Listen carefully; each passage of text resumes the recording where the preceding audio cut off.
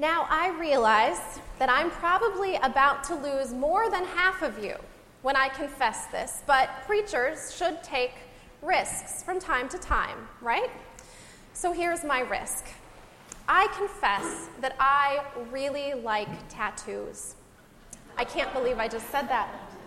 But it's true. Not all tattoos, but a lot of them. I especially like tattoos that are meaningful, that tell a story.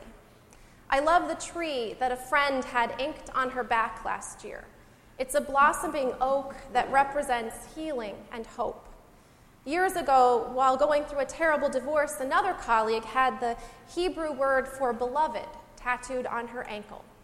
She needed a permanent reminder that despite her grief and hurt and loss, she was indeed loved by God. Now, at one point, before having children put a serious wrinkle in my ability to play couch potato on my days off, I was even hooked on a reality TV show about a tattoo parlor. I was amazed by the artistry, but even more drawn in by the reasons people would choose to have something painfully and indelibly committed to flesh.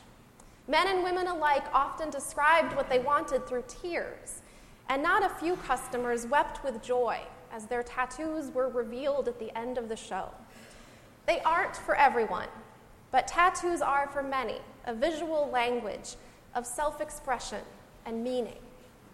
So I really like tattoos, but I don't have one. I've always said that I don't have one because I've never been able to think of something that I'm completely sure I'd want on my skin for the rest of my life. But a while ago, it hit me. I know exactly what I want tattooed on my ankle or perhaps my wrist.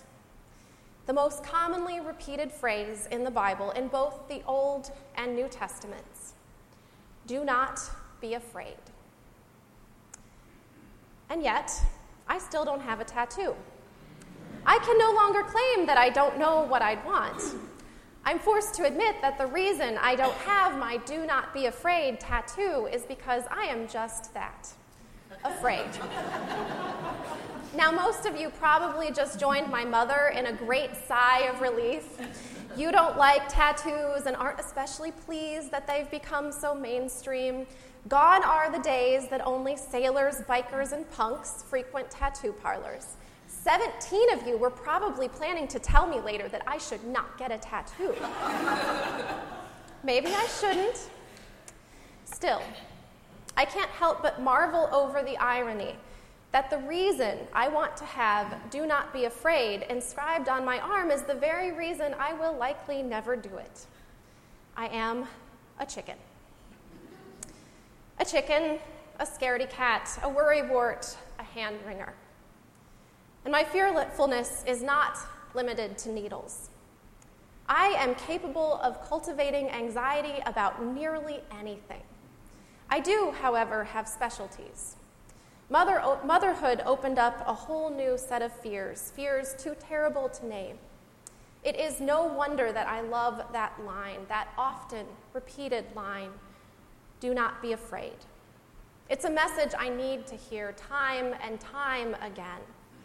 Perhaps someday it will finally sink in. Perhaps someday it will finally get under my skin, one way or another. Not long ago, a terrible thing happened to my sister. It wasn't the worst terrible thing, but it was awful nonetheless. She stepped out to run an errand, and 45 minutes later, she returned to a ransacked house. Family heirlooms, computers, and the cameras she uses as a professional photographer, all gone. Worst of all, the thief also took off with her hard drives, the hard drives on which she had stored every photograph she's ever taken, professionally and personally. All gone. When I lifted this up during Joys and Concerns the week it happened, I named why this loss was so painful for her. It was just stuff, but it was the stuff that mattered the most to her. Between the insurance money and the contributions from friends and strangers alike, she has new equipment. She is back behind the camera again, recording the ordinary and extraordinary moments in her family's life together. She's reshooting client photos that were lost and scheduling new photo shoots every weekend. But she's still sad. She wants her photos and our grandmother's rings back, desperately, but they have yet to be recovered. And she's still scared. They're getting a security system installed. I helped her out in some practical ways, but felt called to give her something that isn't really practical at all. I wanted to fight back against the ugliness of the robbery with something lovely, with art. I commissioned a small painting from an artist friend, Suzanne Vinson. I asked her to include a Frederick Buechner quote. "Here is the world. Beautiful and terrible things will happen. Do not be afraid." There is a quote within the quote, of course. Buechner echoes the words whispered to terrified souls throughout Holy Scripture. Do not be afraid, God says to Abraham, to Hagar, to Joseph, to Moses. Do not be afraid, Moses says to the Hebrew people. Do not be afraid, the angel whispers to Zechariah, to Mary, to Joseph. Do not be afraid, Jesus says to his disciples more times than you can't count on both hands. I love that Buechner quote, but I also despise it. I love the promise that beautiful things will happen.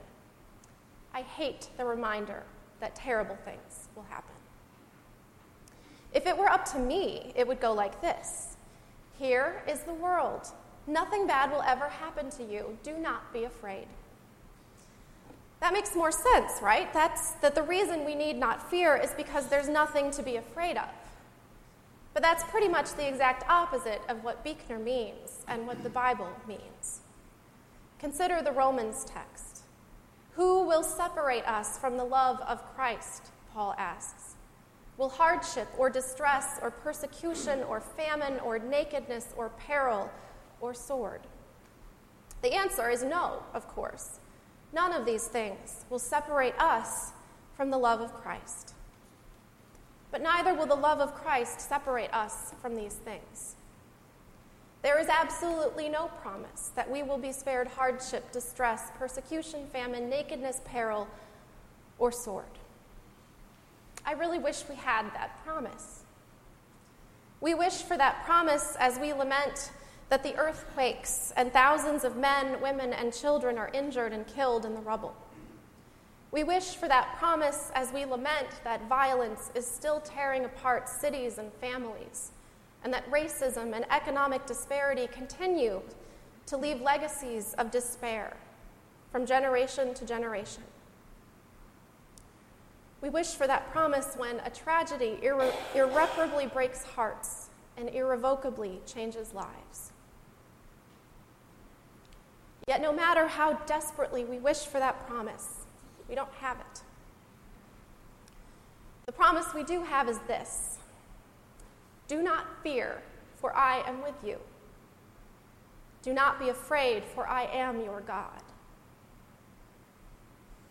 The promise we do have is this: neither death, nor life, nor angels, nor rulers, nor things present, nor things to come, nor powers, nor height, nor depth, nor anything else in all creation will be able to separate us from the love of God in Jesus Christ our Lord.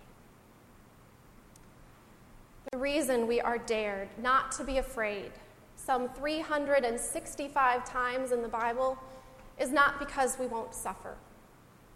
We will. Some more, some less. Anyone who tells you otherwise is lying and probably also trying to sell you something. The reason we are charged not to be afraid is because we live in the presence of God. We are awash in the love of God. Nothing can remove us from God's presence. Nothing can rob us of God's love. The scriptures also testify that perfect love casts out fear. I'm still waiting for that to happen. I know that God is trying really, really hard to convince me to trade in my terror for trust.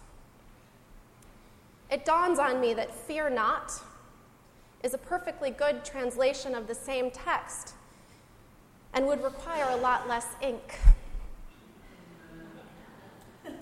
In the meantime, I ordered an extra print of the Buechner art. It will be on my wall, reminding me and everyone else who comes into my office to talk or weep or pray with me. Here is the world. Beautiful and terrible things will happen.